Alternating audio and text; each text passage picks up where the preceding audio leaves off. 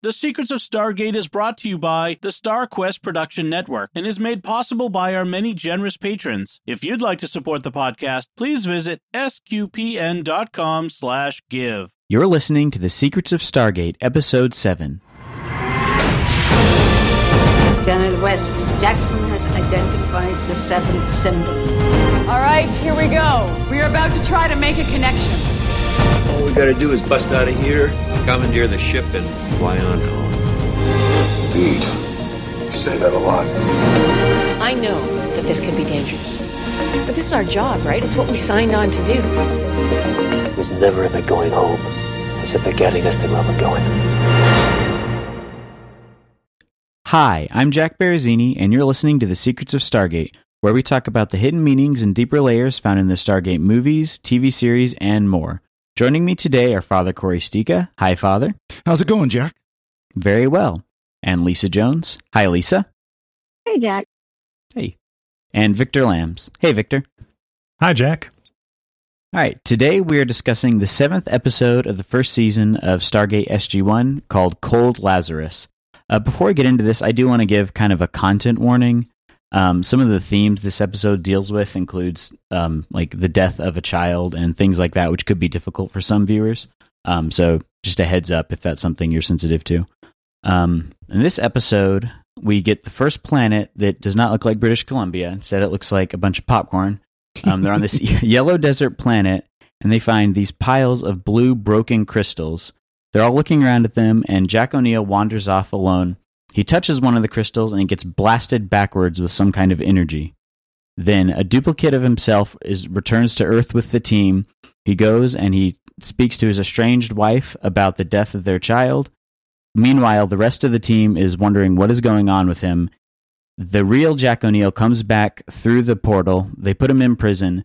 Eventually, they discover what is going on. They find the duplicate of Jack O'Neill, and they end up helping the aliens return to the planet. I'm going to agree with you, Father. We were talking about this before we started, but I like this episode a lot more than the previous two that we watched. Oh, yeah. Yeah. Well, we had some pretty stinker episodes that like, again, like we talked about back then. It's like, you imagine you're watching this show for the first time, is freshly aired, and then you have, broke a divide, and it's just like, oh, I'm sorry. But no, this is an episode I enjoyed. I've always kind of enjoyed it. There'll be things we'll talk about here that are a little questionable, but as a whole, I've always kind of enjoyed this episode. Although I know that's not unanimous on the panel. No, it's not. My opinion is very different. I found this to be a very dull, plodding, mindless episode, which unfolds very slowly, and nothing happens for 25 minutes. It's like a bad Lifetime movie of the week. Every time Crystal Jack comes around a corner, they play this tension or this horror sting. It's like, oh no, what's the bad man going to do? And it's very, of the late 90s. It gets better towards the end, but plus I have a problem with the way, the crystal therapist, works and stuff. But there are some good moments in it. I'm confused by the title, and I went, I started Googling this. Is this like a song, or is this like a poem or something? Where does this phrase originate? And the only thing I could find was a year before this episode was released, the BBC released a Dennis Potter play that he wrote while he had terminal cancer, I believe. And it's a play where Albert Finney plays a man who is cryogenically frozen and his head is unfrozen in the future. And as he contemplates his death, the people of the future live vicariously through his memories. So that's really only the connection I could find, but it's still very strange that a year after this, play came out on the BBC, they, give one of their Stargate episode titles. But the Stargate episode titles often, there's usually a Star Trek episode with that same title or, something. So they're not always the most creative with their titles. Mm-hmm. What were your initial thoughts, Lisa? Actually, I like this episode. Seen it many times. I think it held up well over the couple of decades. And I think it is giving us a taste of what Stargate does well. in that it's a sci-fi show with lots of action and adventure, but they don't shy away from developing their characters and giving us a little bit of emotional a punch. It makes you think about things. It makes you have empathy or sympathy for the main character. So I think it's giving us a little taste of what they do so well later on.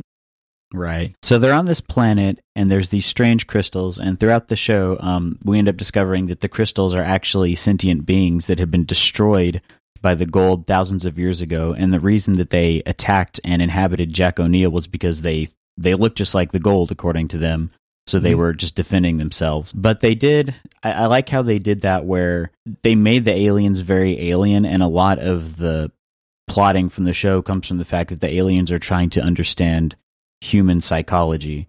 And so the alien inhabits Jack O'Neill, sees all his memories, and sees that he is very broken inside. And the reason is because his son, Charlie, had died a couple of years previous, which is covered both in the movie and then in the start of the show in Children of the Gods. So the crystal, I was going to say crystal and entity, but that's something different. The crystal version of Jack O'Neill goes back to his wife, Sarah, and that was really the best part of the episode, I thought, was him dealing with the grief from losing his son and how they worked through that. There's some stuff at the end that I didn't really like how they handled that, but I thought that the way they were walking through that was interesting. And immediately, one of the things I do like about it is we get to know more about how this affected Jack. Now, of course, go all the way back to the movie, and he was basically suicidal. I mean, he volunteered for a suicide mission willingly at that moment. And we get to find out more of kind of where he was at and the fact that he basically, shut himself off from the world. We didn't quite get that impression, at least I didn't, from Children of the Gods, that when they came back to pull him back to the Stargate mission, the reason why he was sitting there looking at the stars is because he had shut himself off from the world. But then we kind of hear more that's actually what he did. He came back from Abydos that first time and basically, I'm done. I'm out of here. I don't want to see another person. I'm just going to go live my life as best I can. Until he goes to the wormhole, meets some aliens. They scan his mind, read his memories, help him process his grief, ask him, why do you exist here? Oh, no, wait, that's the premiere of Deep Space Nine. No, so there's definitely parallels to, the first couple of episodes of Deep Space Nine. I don't know if that's conscious or not, but yeah, so it's 1997 and there's not a single crystal method joke in there, just for techno fans. But no, I do think Harley Jane Kozak was very good in this role, and they definitely should have brought her back a lot more in that role. Mm-hmm. That is one of the complaints I have about this, though, is this would have been the perfect opportunity for her to be a support for Jack and to have have their relationship mended. No, not really.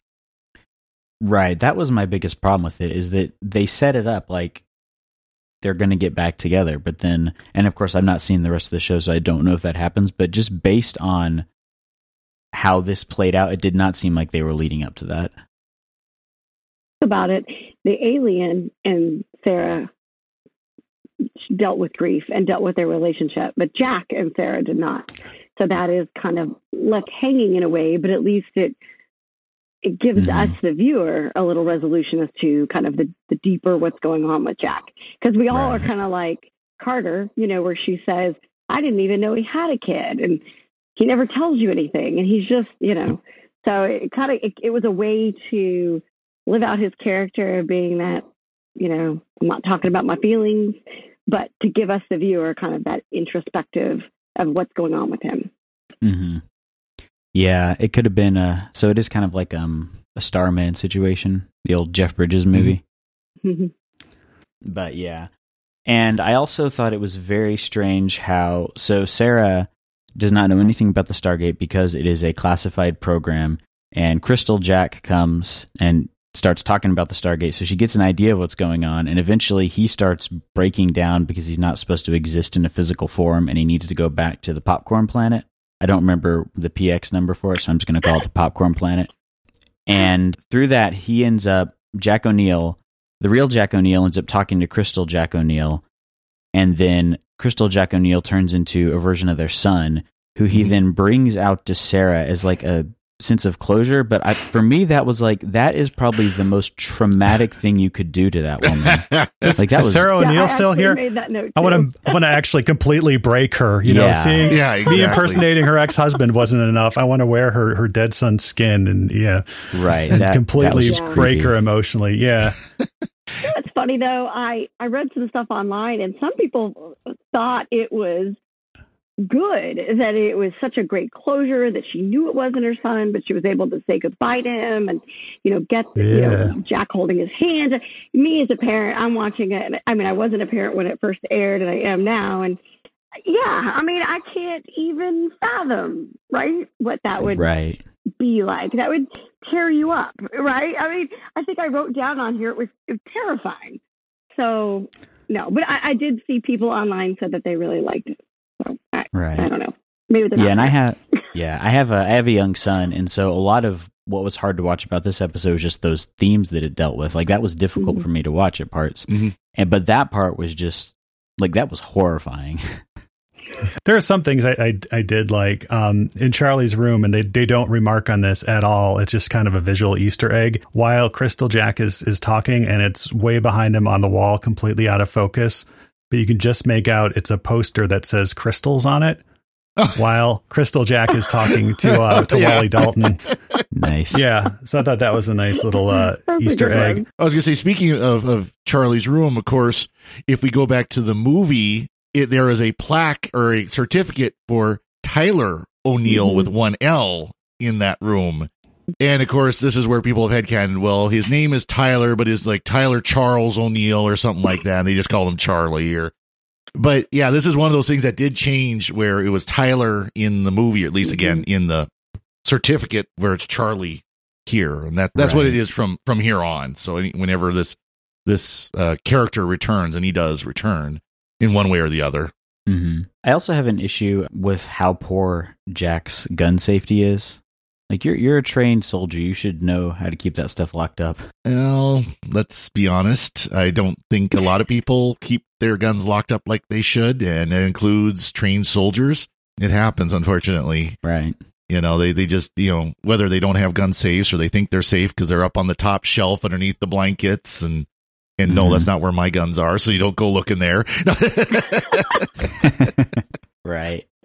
And so the kind of the B plot to this episode is Samantha Carter and Daniel Jackson and Teal'c trying to figure out what's going on. And that was a lot of fun, seeing them work through that without Jack O'Neill as kind of the central character, because he's such a dominating personality. Whenever he's in the room, he's kind of like the focus. I did like that. I liked all that. I liked them interacting with the crystals and figuring out what was going on. I thought it was interacting. They murder a crystal. Oh, they didn't know. with a staff weapon, and then they don't tell the crystal entity, oh, sorry, we killed your mom. It's like, oh, help me. Oh, yeah, sure. Yeah, those Goa'uld, they're sure bad. They shot you with staff weapons. Gosh, we would never do anything like that. No, it was already a broken one. It wasn't like they were taking one that was complete and blasting it. Yeah. Sorry, we shot your dead mom. I mean, oh, well. But yeah. There is a good line about getting permission to fire the staff weapon in the that was awesome. Yeah. Oh yeah, absolutely. Sure. Yeah. I did find it unbelievable that Daniel Jackson didn't know what EM was. They had to explain that to him. Well, and of course that's the old, we're going to explain to the audience who might not know what electromagnetism is by explaining to one of the characters who should know but doesn't. Right. Yeah. One of my favorite scenes is when Daniel and Sam Carter run into Teal'c's room, right? And he says, I mean, they're like two little giddy kids, right? They run in all excited, like, we need your staff weapon, and he's all like, your world is a strange place. And, and they're like, so is yours. And okay, now let's go. I love that. I love his Daniel Jackson, where it's just literally like, so's yours. Why are you asking? Are you saying this? Whatever, dude. Yeah. But then they're like so excited, like little kids. And I think that Sam Carter for me is a nice counterbalance to the soldier fighting, the one we've seen a bunch, right? And then this episode, she got to be the I'm a scientist and I'm all excited and the geeky scientist and I are going to go do all the things. And yeah. So it was kind of I don't know. They just made me smile because they're just like little kids and then they're Teal'c watching videos, of Earth, watching TV. I guess it was. Yeah. And we do get the follow up to that when Teal'c has to go out of Cheyenne Mountain and he's taking the staff with him. Yeah. And they're like, "Do you need that?" And he's like, "I have seen your world. I will need it." Yeah. Although they made a mistake there. They made a big mistake. Where's General Hammond from? Texas. What does the hat say that he hands him? Chicago. No self-respecting Texan would hand someone a Chicago hat. It would be a Texan. Isn't that right, Lisa? That is so true. Those of us in Texas don't acknowledge other states. So yes. Yeah, it would be it would be a "Don't mess with Texas" hat or something, not a Chicago hat. It'd be a Buc-ee's. Come on. Yeah, there you go. That's a gas station. Yeah. A gas station? No, I've seen Walmart smaller than Buc-ee's. Exactly. It's a gas station Texas size. Yeah. No, I just got a kick out of that when I saw the hat. Yeah. It's like, oh no. Of course, again, this is early on. They haven't really developed that Hammond is a Texan, Texas Texan. I mean, he's real Texan. They haven't quite developed that yet because I'm sure if they had done it later seasons, it would have definitely been if nothing else, just a hat with the Texas outline on, something like that. Yeah, Teal'c is definitely at his most Mr. Spock in this episode too. Is like highly illogical, Yeah. In Star Trek 4, where Spock has to wear the beanie and Teal'c gets handed the hat, and he gets handed a lot of hats. Yeah. Yep. But it's kind of fun because it shows you we're going to get a lot more of Teal'c kind of understanding the world and Earth and all of our strange customs. And this was just his first time, right, out of Cheyenne Mountain. Yes. Yeah. Well, that was the point earlier on in the episode where Crystal Jack was leaving and Teal'c's like, "Yeah, you're going to show me your world. I would like to go now." And he's like, "Later."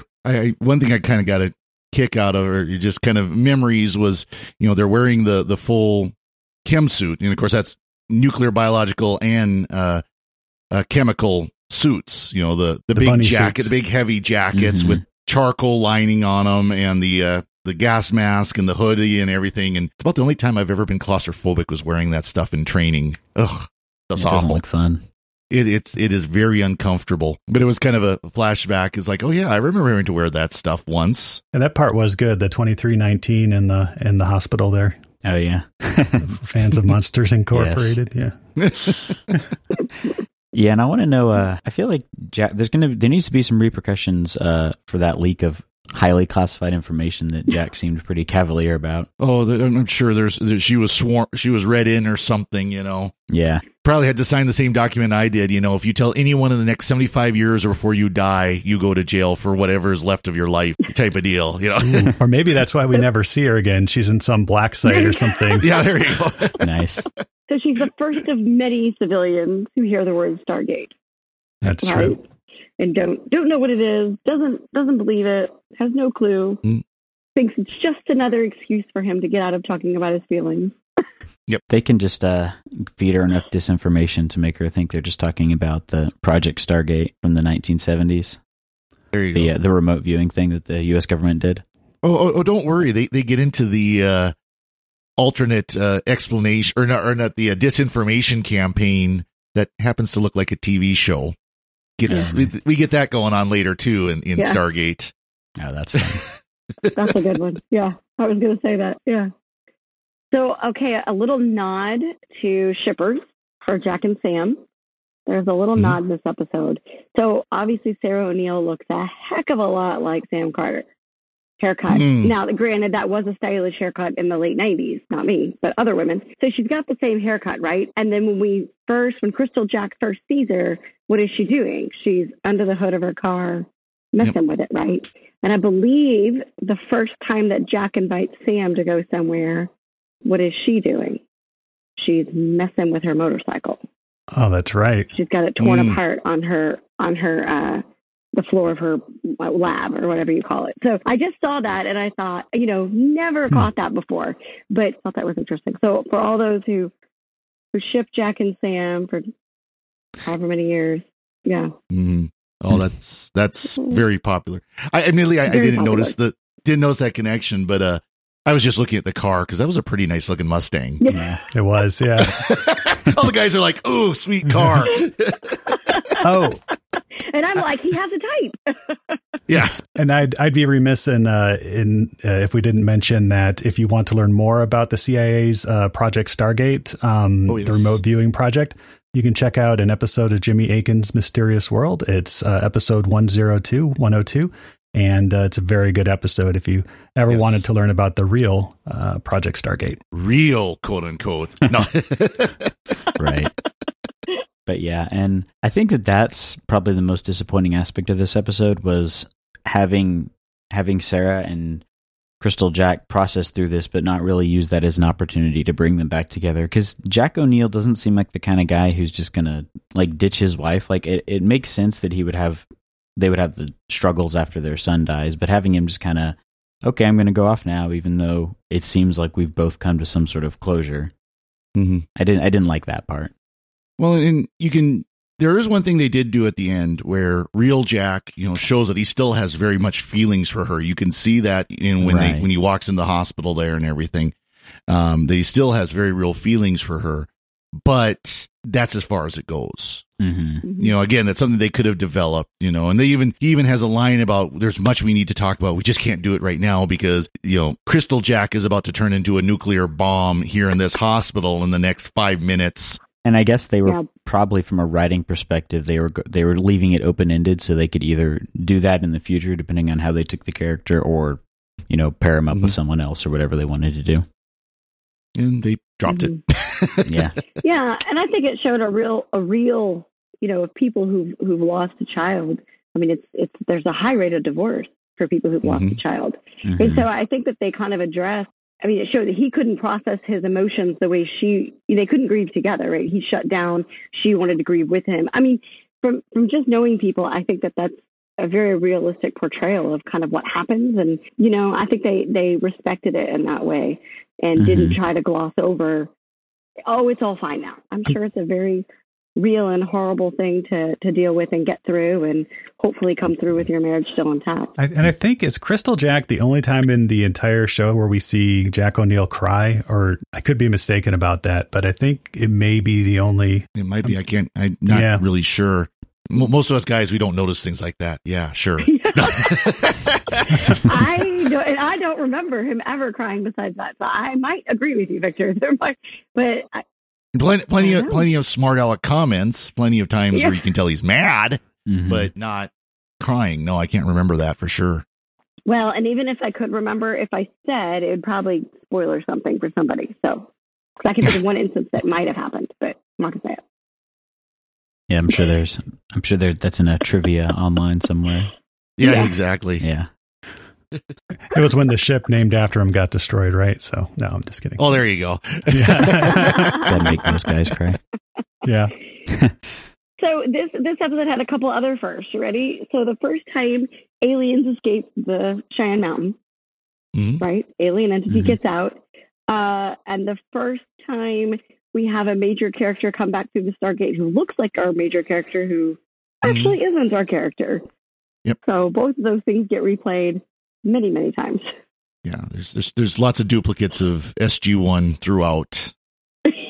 You got to have that. That's just a staple of sci-fi.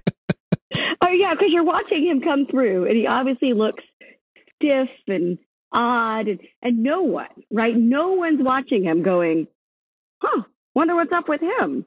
Right? Yeah. I mean, after you had Kowalski with a Gould in his head and all this stuff, they're just like, "You're good. You're weird. You don't know where the locker room is. Whatever, it's fine." Of course, when real Jack comes back through, he's acting just like he would, and he's getting all angry when they're like, what's going on? And then he's in the containment chamber, and they're watching the video, and he says, "Let me put this nicely. Get me the heck out of here." And Hammond says, "If that's not Jack O'Neill, I don't know who is." Yeah. There is a glitch though when real Jack is dialing back in to come back in. The Stargate's spinning and the chevrons are locking, and Hammond issues the command to shut down the iris, the locked iris. And they said they can't because he used a transmitter. He used the remote. the wormhole's not established yet. The remote won't reach from, millions and billions of light years away, however far it is. Oh, really? I didn't catch that. Yeah, yes. so you can hear it, rotating, and that's a goof. And he orders it. We can't do it because it's remote. And then you have the swoosh, and he comes through. But hang on. So later, every team has their own code, right? Mm-hmm. So in this episode, wouldn't it have been that's SG-1's code? They're already here. So why would we open the iris? Well, but the idea is what they're saying though is that the remote locked out the iris is what they're, and that's something that that's something that in the series they go back and forth on, that either they get the code and they open the iris, or the remote unlocks the iris so they can come through and they don't have to. Yeah, I know what you're saying though, because usually when we think of it, it's, oh, there's a code coming through. Oh, it's SG-1's code. Open the iris. Right. But then there are times like this where, well, we got the remote code, so the iris opened, like a garage door opener, Yeah. Maybe they refine it later. Yeah. But they definitely couldn't have sent the code if the wormhole wasn't there. Yeah, I was gonna say, but the wormhole hadn't established yet, so it's kind of, I just kind of happened to notice that because you can hear the Stargate running in the background as he's doing this call, and it's just like, wait a second, what? There was a lot of weird science in this episode, not just Stargate science, but the line, EM energy in the crystal cloned us electronically gets uttered by Sam Carter, and that's complete gobbledygook. I did also appreciate the very 90s effect of their face in the crystal. Yes, like it's like the Abyss, but not, but cheaper. Yes. Yeah. I would say the first couple times I saw this episode, I really struggled to even realize that was Carter's voice. Like none of it really, see her face in there or to hear her voice, that just didn't work for me. And then the second time the crystal speaks, where it's Carter, I did recognize her voice then.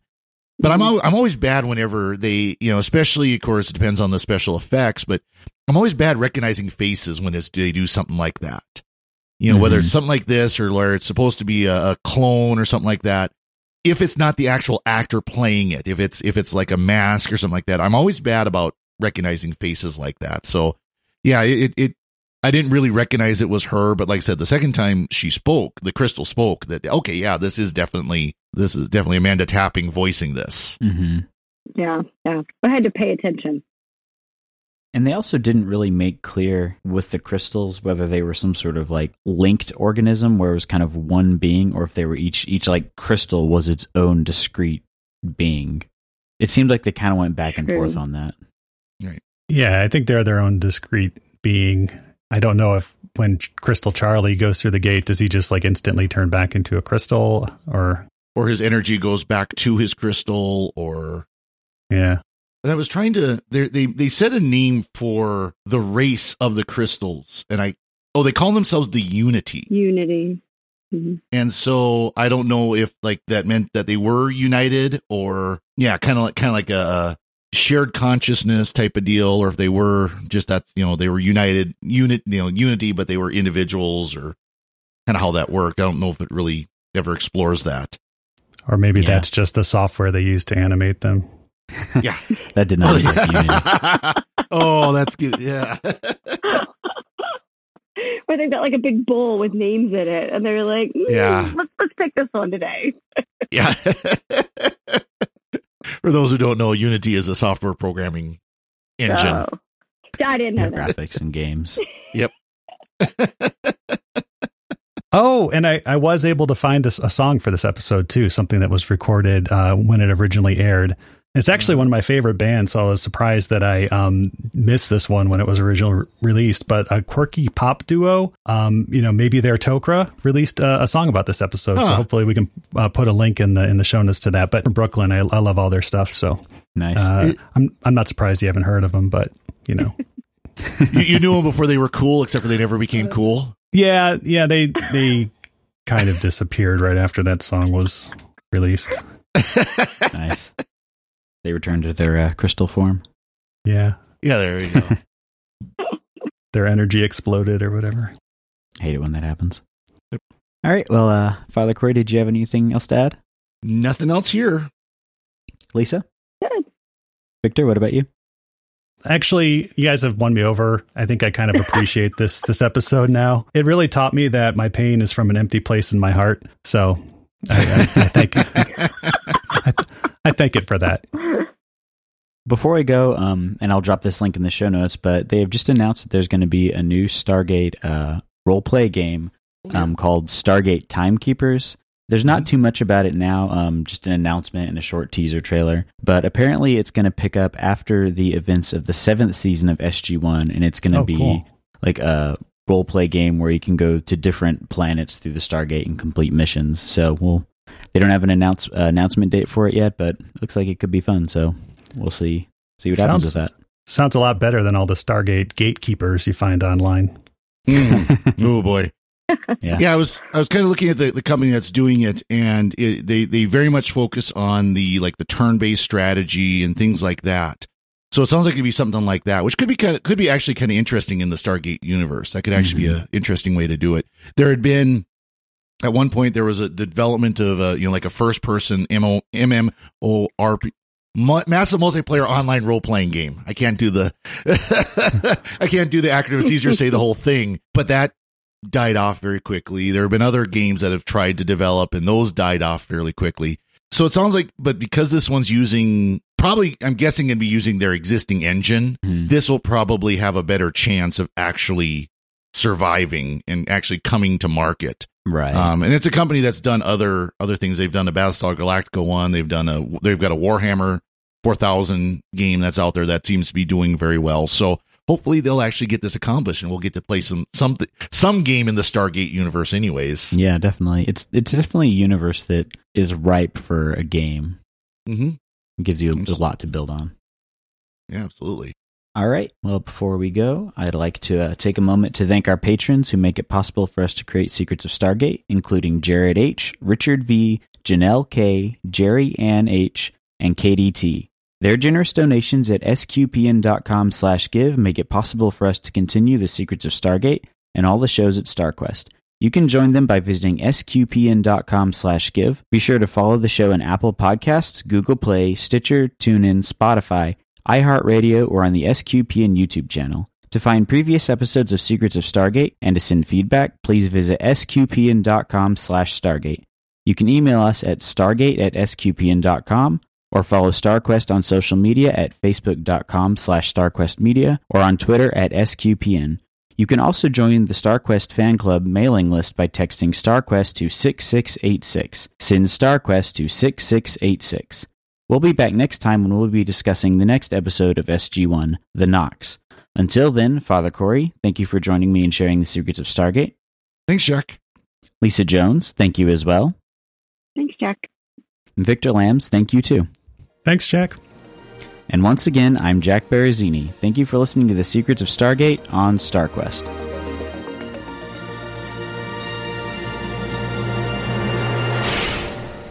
Anyway, I'm sorry, but that just happens to be how I feel about it. What do you think?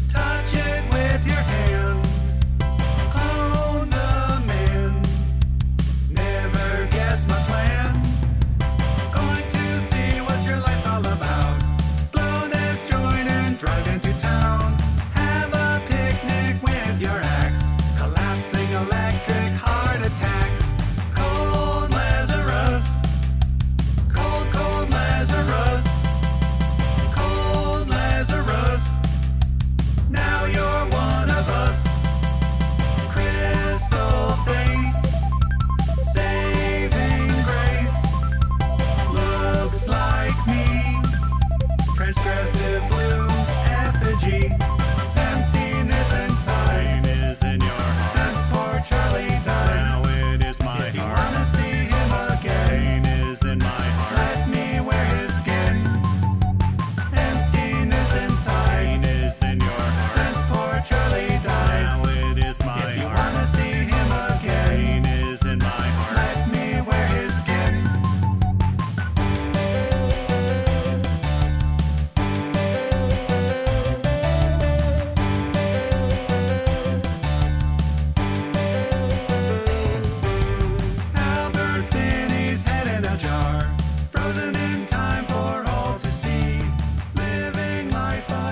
prettiest